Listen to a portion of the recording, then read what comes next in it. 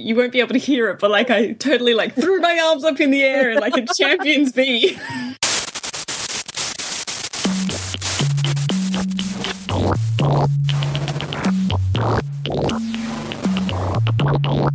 Hey, Suze. Hey, Jeff. How you doing? I'm doing all right. How are you? I am pretty good. I'm sitting here. It is getting warmer in Australia at this time of year, so I'm starting to really kind of enjoy it. What about you? Very nice. I'm here at work early, recording this with you. We're opening a huge exhibition in October, so we're really busy here.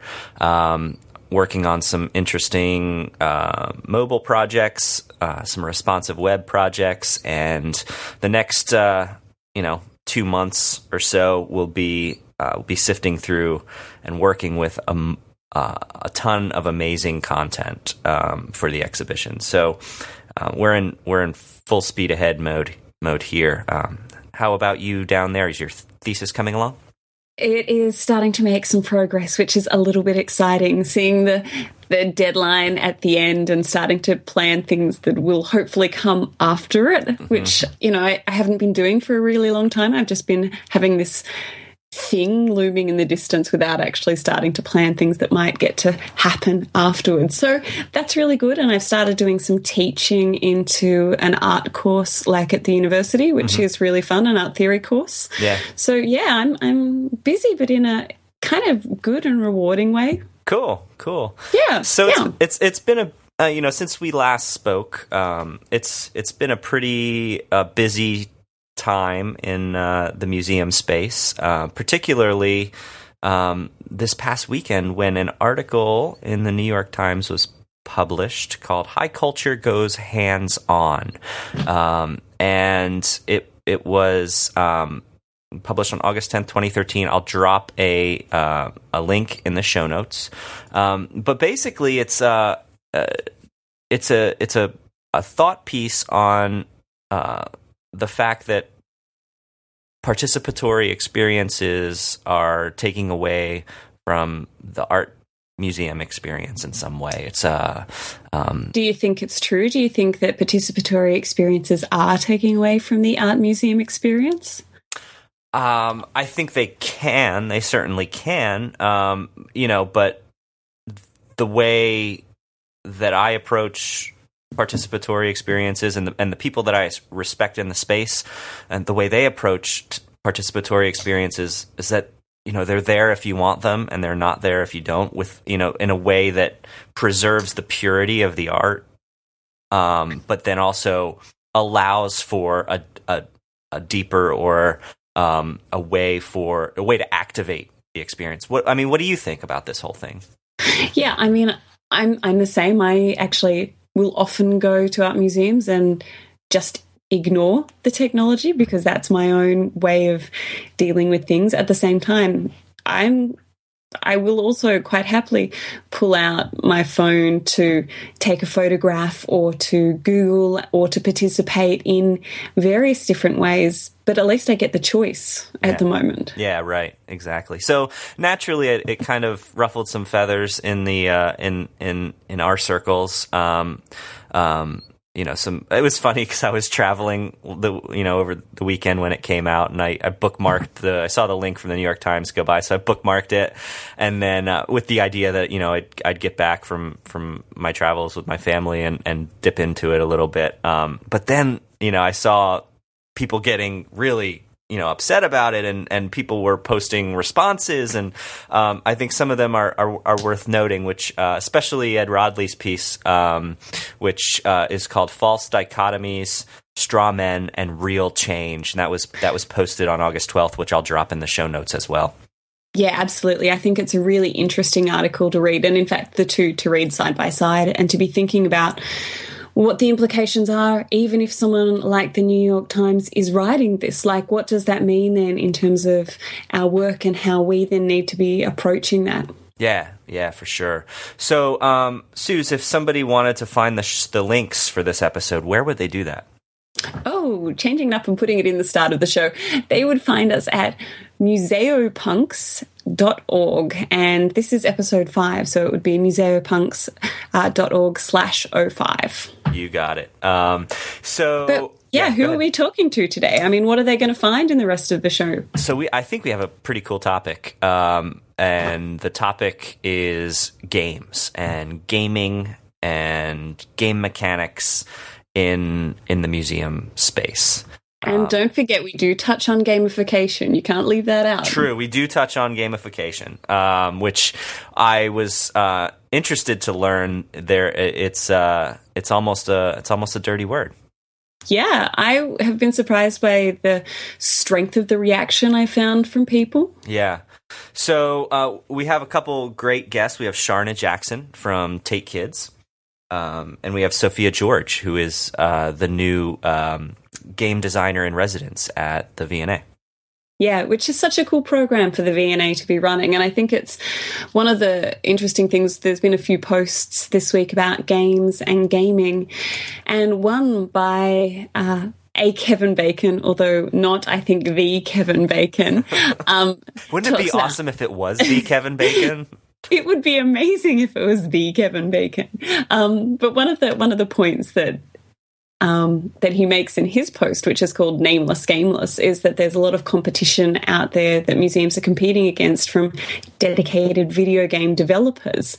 And so I think it's quite interesting that what the V&A are doing is actually bringing in a dedicated video game developer into their space. It's certainly a progressive move and a progressive program that I think all museum practitioners should really keep their eyes on to see how it moves forward. Before we get into the episode or the guests and the interviews, Suze, would you consider yourself a gamer? Honestly, these days, no. When I was a kid, I played a lot of video games. So growing up, I played a lot of video games. And this is a really dorky confession, once it stopped being the joystick and started moving to handheld consoles, I found I'm really not coordinated enough. Yeah, I'm the same way. I had the Atari when I was a kid, and I kind of loved that lo-fi kind of 8-bit experience. And then as I got older, I don't know if it was that I got older and was into other things, but I never kept up with it. So through Nintendo and Sega and all that stuff, I just kind of dropped off. And I haven't played a video game in years. Although my son now who's 6 is starting to get into it and asks me to play, and it's crazy how good he is at this. And coming up as a youngster with that kind of hand-eye coordination and the ability to really manipulate the environment in that way is pretty amazing to me. Yeah, totally. I mean, I think I probably stuck with it longer than you did. We had an Amiga growing up, and so nice. I spent a whole bunch of my time playing. What I loved when I was in New York a couple of months ago, we went to Barcade, which is, a bar that is full of arcade games. And one of my old Amiga games, being Galaga, was right there in the doorway. And I spent so many quarters, which, of course, in Australia, you don't have quarters to put in video game machines. So I was living out some sort of childhood fantasy of being an American kid growing up playing video games with quarters with that space. So I think I still had that really strong connection to games, but as I got older, I've moved away from them. Cool. And I mean, it's just nowadays it's something that is moving forward so quickly, and so many people. There's a huge percentage of the world now where gaming and that kind of thing is second nature. So it only makes sense. You can even get a sporting visa, like a visa to come and play sport in a country, which I think in the US actually, as a video gamer. I wouldn't doubt it. Yeah, I mean, so it's a really significant deal. And so for cultural organisations, it's definitely a different way of engaging. It's a different way of educating as well, because you can have educational games that can be entirely fun. So, yeah, definitely. So it only makes sense that it is being introduced into the museum space, and we have two great people that are at the forefront of this. So without further ado, let's chat to Sharna.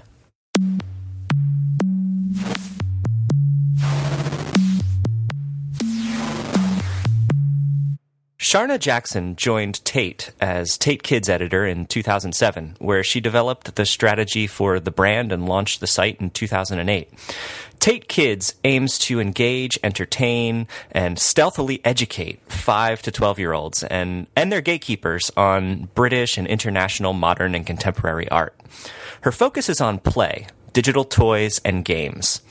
Sharna runs Seahorse, a digital content agency for children, where she is working with diverse clients from established publishers to startups. And she's also involved in starting a play-based free school. Sharna, thanks so much for chatting with us today. No worries. Thank you so much for involving me. I feel very honored. Oh, wonderful to have you. So, in your bio, you describe your focus as play, digital toys, and games. Can you tell us a little bit more about these concepts and the relationships between them in your work? Okay, so I always make the distinction between play and digital toys and games, because for me it's important. Games have rules, toys don't, and play is a way of engaging. It doesn't necessarily mean it's fun, but it's a way of engaging with an object or a concept. So I feel you can apply toys and games and plays in a variety of ways and combinations to in my capacity at Tate to our collections and our objects, but you can apply it no matter what your collection is. Yeah, in what ways, I mean, when you sort of talk about you can apply toys and games and play, how? What ways are you talking about applying them? Okay, so I'll give you some concrete examples. So the last thing that I created for Tate Kids is a digital toy, and it was for the Liechtenstein show. It was kind of a lowest common denominator toy for me, to be honest, but it's worked out really well, and it was our first foray into HTML5. And basically, it's Liechtenstein eyes yourself digital toy. So you take a picture of yourself with your webcam, or one you want to upload, or you take a work from the Tate collection and you apply Ben-Day dots and speech bubbles to that image to make it appear as part of Liechtenstein's work. So that's a toy. A game. I've created a number of games for Tate. The last major one being as part of the Wondermind experience, which I did in 2011, and that was tying the Lewis Carroll's narrative along with an Alice in Wonderland show that we had at Tate Liverpool at the time. And basically we used games as a way to drag people down this rabbit hole of content that we've created around art and science. And they are games with rules. So Alice is your avatar, she is you. And in one game, for example, she runs around a forest, keeping all the pathways clear. And that was used to illustrate a scientific concept. So that's the kind of difference. The toys are open-ended and creative, and games are kind of fixed narratives you want the user to follow down. Interesting. So why museums and games? Is it about deepening the experience for the visitor, or is it about just making the museum experience more fun? I mean, what's the strategy there? I think there are a number of ways that we can use games in the cultural sector. One, indeed, is engaging the existing audiences that we have online and offline in the galleries. It's also a good way to reach people who would never think to come to a website or platform that's run by a museum. People who think museums aren't for them might be into games and might enjoy the link between the two. They are good teaching tools if you want to use them as teaching tools. They're a good way to demonstrate what your brand values are as an institution. I would say that questionably fun. They don't need to be fun, but they're a good way. They can make you look good. They can make you look good. But, as much as I love games, and I love games, I'm a really big advocate for them, they're not the only thing, or they're not like they're not the be-all and end-all of engagement. Right. Absolutely. Yeah, it's sort of interesting to me that you're talking about them as being good for the brand, because I hadn't really thought about games in a museum context in that way. Mm-hmm. How much, is that just about trying to then take the brand elsewhere or to a different audience? Yeah, it is kind of like that. I know, I'm talking about like dirty brands. I'm from like a bit of a marketing background. So for Tate, we're quite lucky that we have these brand values, or we're seen to be like kind of cool and all that. So we're lucky that the games that we make allow us to express that. Games that come from a more traditional institution won't allay those values, but you can still create great games. So yeah, it is taking your brand and putting it in a place where people wouldn't engage with it, and then thinking, actually, there might be something in there for me. It might convert me to look at their collection online, or even a visit, which would be fantastic. Yeah, it's kind of like a gateway. Yeah, that's it. The gateway drug to the cultural sector. Awesome. Sharna, are you guys developing most of these initiatives in-house or using external developers? Unfortunately not. We don't have the expertise in-house. I tend to engage an agency, different agencies every time to make games for me. Cool. Yeah. Why a different agency each time? Because, a number of reasons. I like to work with different people, and I like different agencies to bring their strengths and expertise to me. So when I'm doing a brief, I don't necessarily say, I want a sculpture game and I want it to be like this and I want it to be 3D and you will make it as my robot. I want them to come to me and say, we're really interested in, a technology or an audience. And then I can say, oh, okay, yeah, let's make it together. Let's collaborate on this. So it's a collaborative process. And I like to meet people. I think that's what it is too. And also, I think like a big museum like Tate has we have the responsibility to be working with everybody and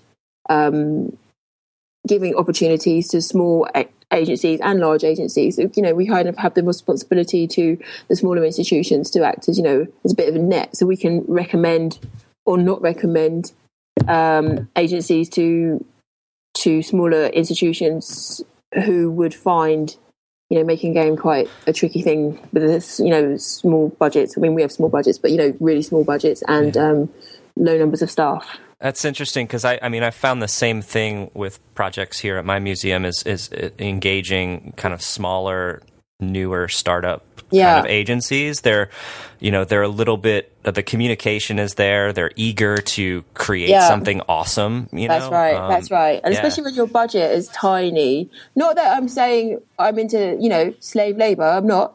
But when your budget is small, it's nice to work with a young agency who are really keen to have the Tate on their books. For sure. And so we can both really work hard at a thing and make the best of it. So what makes a good game?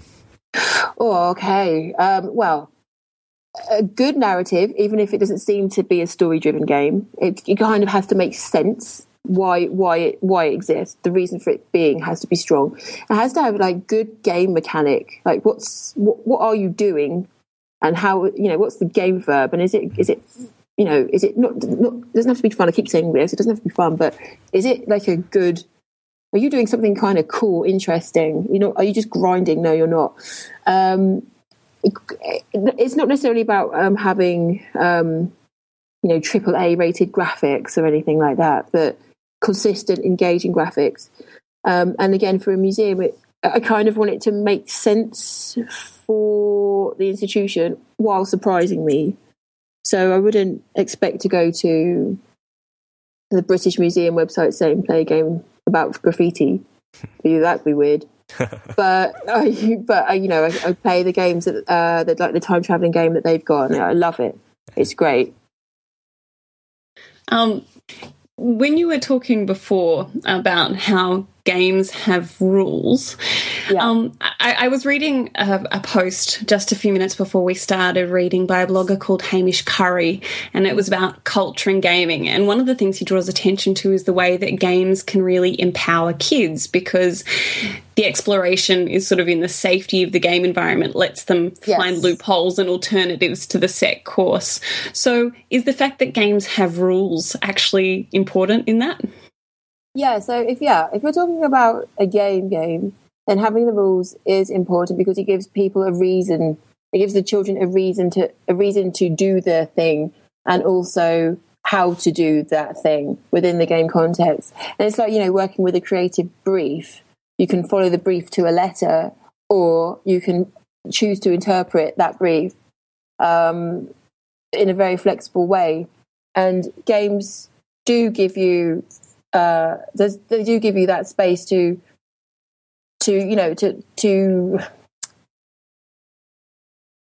games give you that space to either follow the rules or break them, which is great. But similarly, I have toys which are just open ended, and that's where I find that kids make their own rules completely, if that makes any sense. Yeah, absolutely. Definitely. So let's talk about the elephant in the room, gamification. Whoa. Okay, and first of all, gamification and game mechanics. How to introduce these into the museum experience without hijacking it in a way and respecting it. What are your thoughts on that? Okay. So gamification is like a dirty word where I'm from. So gamification is basically taking a very, very superficial element, a small part of the game experience, and applying that to a marketing exercise. It's more like behavioral design, what gamification is. Gamification is about, loyalty schemes and card schemes, which are fine. They're they're brilliant things to have. But they're not games. Right. And I feel that for art institutions and museums who should be respecting the medium, to be asking for or employing gamification techniques it just doesn't sit well with me. Right. So you see a definite line in the sand between gamification and game mechanics. Oh yeah, completely. Like gamification just makes me right. But that it's just wrong. What's wrong with it is the terminology that we're using, that we're saying that these are games, and for people who don't play games or respect the medium, they think, oh yeah, slap a badge on it, slap some points on a thing, and then you've made a game. It's like no. What about the narrative? What about the true mechanic? What about the rewards? What about the feeling you get when you play it? And I think these gamification schemes go too far sometimes as well. I mean, I was laughing about it, but you get these things. Oh, you've walked from one end of the gallery to another. Here's 1,000 points. It's just like what's that? Right.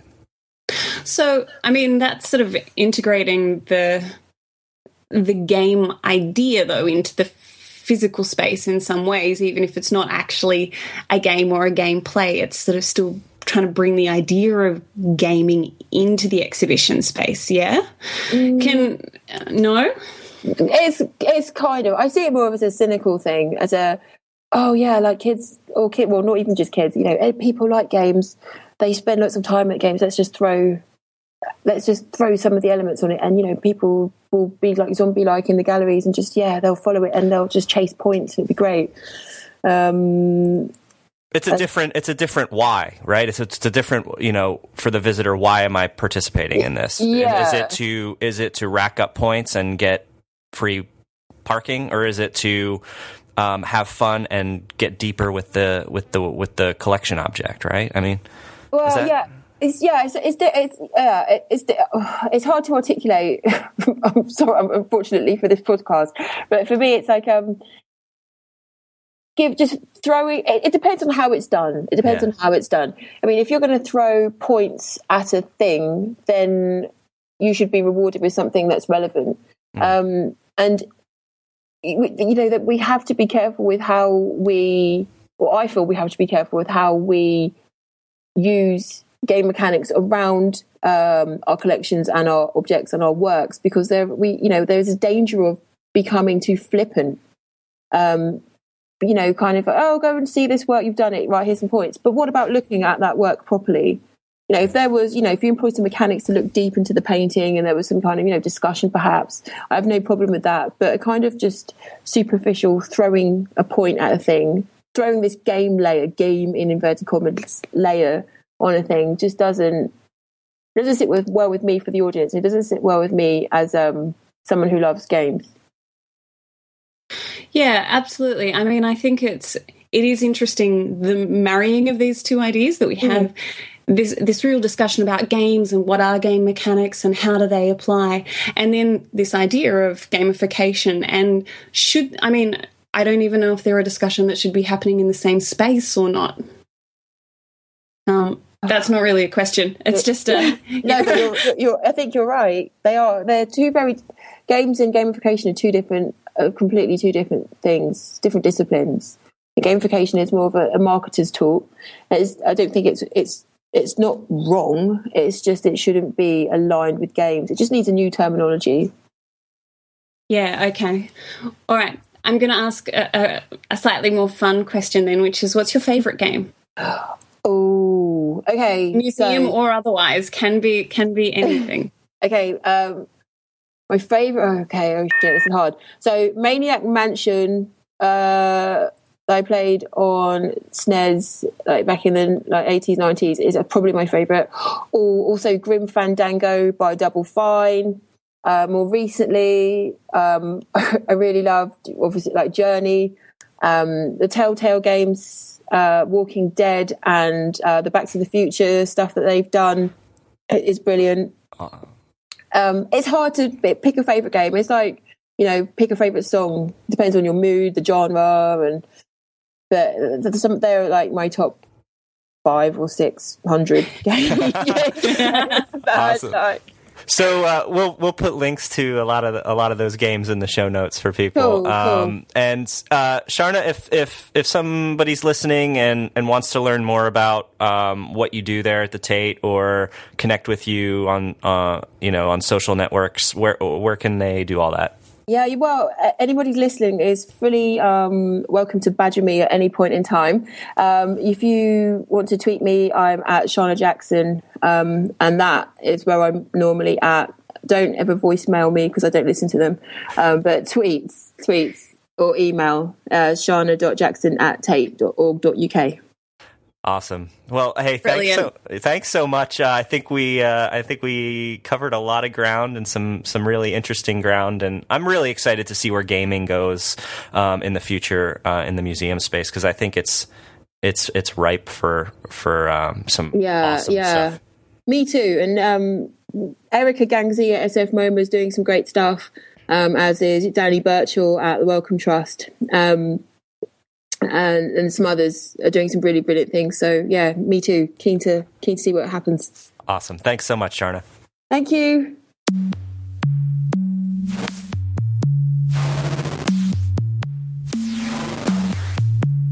Sophia George is co-founder of Swallowtail Games, working as a designer and artist. Swallowtail Games is an independent game studio releasing BAFTA-winning Tick-Tock toys in 2013. Sophia is the V&A's first game designer in residence, where she will be researching and designing a game based on the British galleries and running public events. Sophia, welcome to Museopunks. Hello, thanks for having me. It is wonderful to have you on the program. Now, we were really excited when we saw that the V&A had got a game designer in residence, but I'd love to know a little bit more about the program. What are the aims of it? How long does it go for? When does it all start? Well, the residency starts in October. I found out about it probably at the end of last year. I think that the V&A wanted to bring games and more digital content to the V&A, and I think someone suggested to have an actual resident at the V&A. So as soon as I heard about it, I applied straight away because, I'm at quite an early stage in my career, and I thought this kind of thing would be perfect for me as well because I love the V&A. So, yeah, I'm just really excited to start in October, really.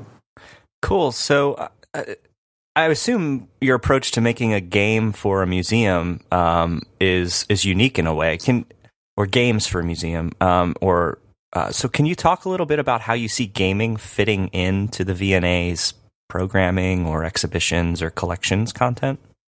Well, what I'll be doing at the V&A is looking at the British galleries there, and I'll be using them as inspiration, and my game idea will kind of be a response to these collections. So they're kind of letting me create whatever kind of game I like.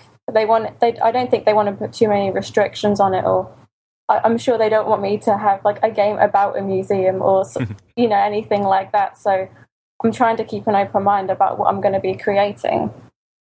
So you're not going in with any particular idea of the sort of game you think you'll come up with? No, not really. I'm trying to not come up with anything completely like solid right now. I mean, I've got a few ideas, obviously, because I can't really help it, but I really want to create something that like the V&A's audience will like, is the most important to me. Yeah, I think that's probably one of the unique aspects to infusing games or a kind of a playful approach to the museum experience. In what ways do you think that this approach can kind of deepen the experience for the visitor? Do you see it online or on site, or a blurring of both? How do you see that working? Well, I think they will have it on site, but I would want it so that you could perhaps play it online or download it to your iPad as well. I think it's important because the project itself seemed to have got a lot of attention from like all over the world. So I would want it to be accessible to everyone because the V&A seems to have a lot of fans outside of the UK as well. So, I want to share the game around. Yeah, I think one of the reasons that people got really excited, and I mean, I know that both Jeffrey and I were pretty excited, it's one of the reasons we wanted to do this show, is this idea of integrating gaming within the museum seems like a really interesting trend that's happening within the space. And I'm quite interested as to where you think sort of how you think games and museums actually marry together. Like, is it a natural thing to have gaming in a museum context, or is this actually a slightly strange fit? Well, I've always thought that games are an art form, and I think that they should be curated and put in museums. But I think it's very difficult with games because if you're putting games into museum, I mean, there are so many different ways to do it. I mean, you could have the actual hardware on display, or you could have the games available to play, or you can keep the source code, archived. I think it's quite a complicated topic. And now we're getting games that are online only, but then might be taken offline in the future. So it's how do we keep those games as well? It seems to be quite a complicated issue, I think. Yeah, there's definitely a lot of angles. With MoMA acquiring their video game collection recently, this program that you're participating in, some of the cool stuff that Sharna's doing at Tate, it certainly seems to be, I don't want to say a trend, but it's trending in a way that I think gaming and is really creating dynamic experiences, a way to create a less passive museum experience. So it's how did you first get into building games? I suppose I've always wanted to get into games in the games industry. Since I was really young, I've always loved games, and I went to art and design university, and then I did my master's in games development. So it's just kind of something I've always done, really, something I've always enjoyed and wanted to get a part of. But I think one of the things with this V&A residency is I don't want this to be the end of my interactions with museums. I would love to do more with museums and art galleries and that kind of thing. When you talk about getting into games, I was actually reading some of the blog posts on the Swallowtail Games website on your blog, and one of the posts mentioned how rare it is to be a woman working in the field. And I'm really interested in that. I think in museums we actually have quite a lot of women who work in museums, although not necessarily always making it to the top of the sector. But it's quite interesting to me that actually in the whole game design field, there don't seem to be as many women working. How do you find that? Do you feel like you are one of only a few women working in the space? It definitely seems that way. In the UK at the moment, I think it's only about 6% of game developers are women, which is really low.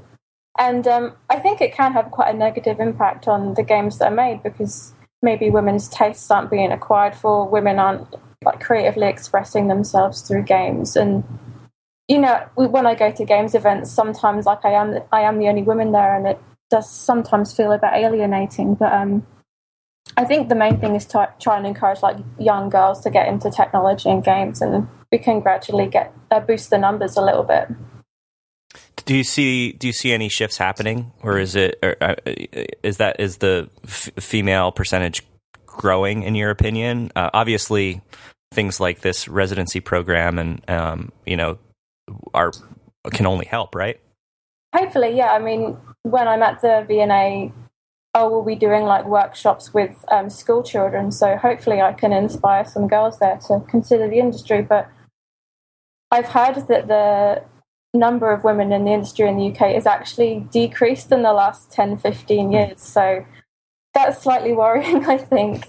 Interesting. Yeah, wow. Do you think it's because of the types of games that people play? As in, is it the games are more designed for men or male audiences, or is it just that girls don't feel like they might belong in the sector? Do you think? I think it's probably a mixture of both. I mean, when the big games come out, we call them AAA games, which are the big blockbuster ones that have millions of dollars of marketing money. They're often the kind of violent shootery games which women just aren't as interested in. And I think if you've got a big crowd of men making something, it's going to probably be for men as well. I mean, what do you think? Yeah, it's certainly a chicken and egg thing. If you don't have the content or the games to engage the female audience of players, then I think you probably it's a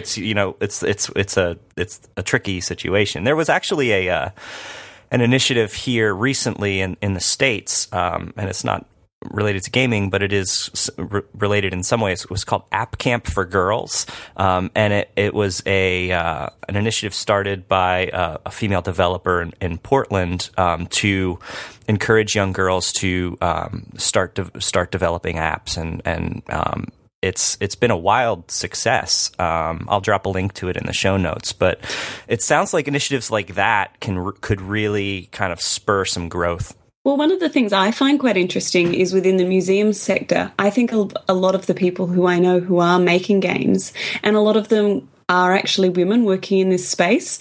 So it's sort of quite interesting that maybe in the mainstream game sector, it's not a huge percentage. But when I think about a lot of the people I know making games in this space, a lot of them actually are women. So I don't know whether that's something unique to this sector or not. Yeah, go. Definitely. I also think that those smaller games can be a lot more interesting than the bigger budget games as well. Yeah, so as an independent game designer, you've obviously you kind of are not working through a big production house. How is the relationship? What does it mean for an independent game designer to work with a major museum like the V&A on a project like this?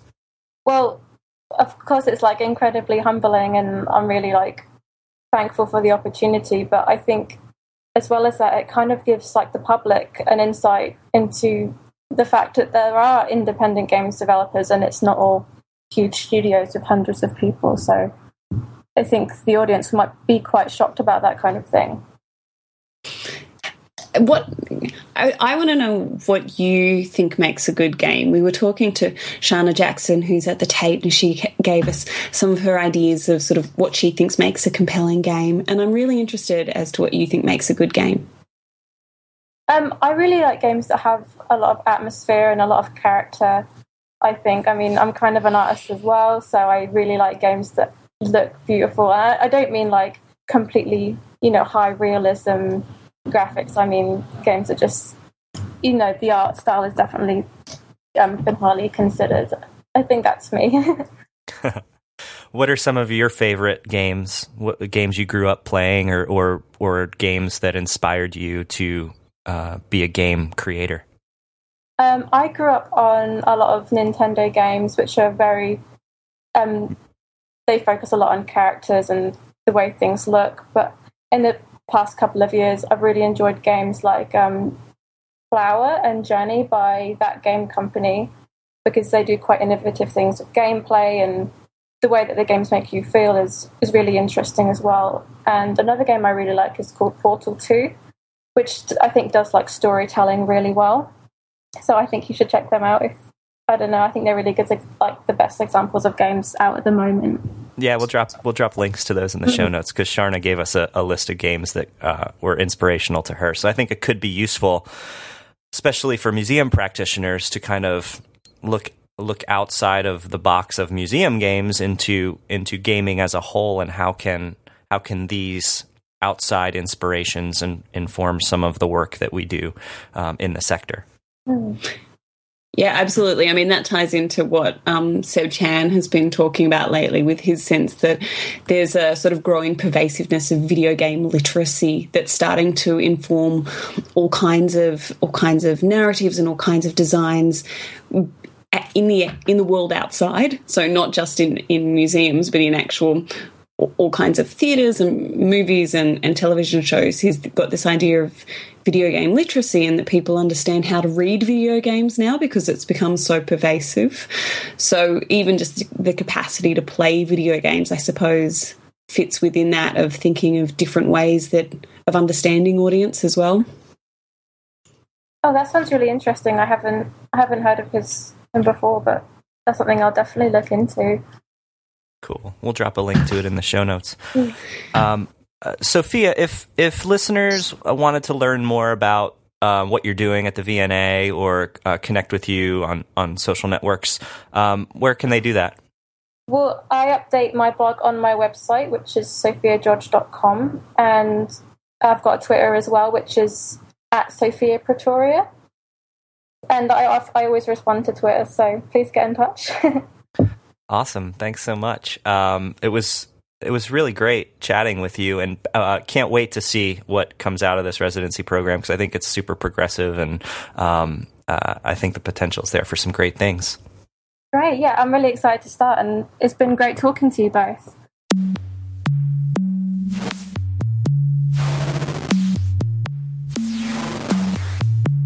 Hey, so Jeff, that was really interesting, yeah? Yes. I think it was really great and kind of eye-opening to how museums can embrace this kind of approach, this new approach. Absolutely. And I think it was really nice hearing from Shana, being the museum side who goes out to game makers and game developers, and then hearing from Sophia coming from the other end. Yeah, for sure. And it'll be really interesting to see how Sophia can bring that external experience into the museum space in a way that kind of fuses the two in a way, right?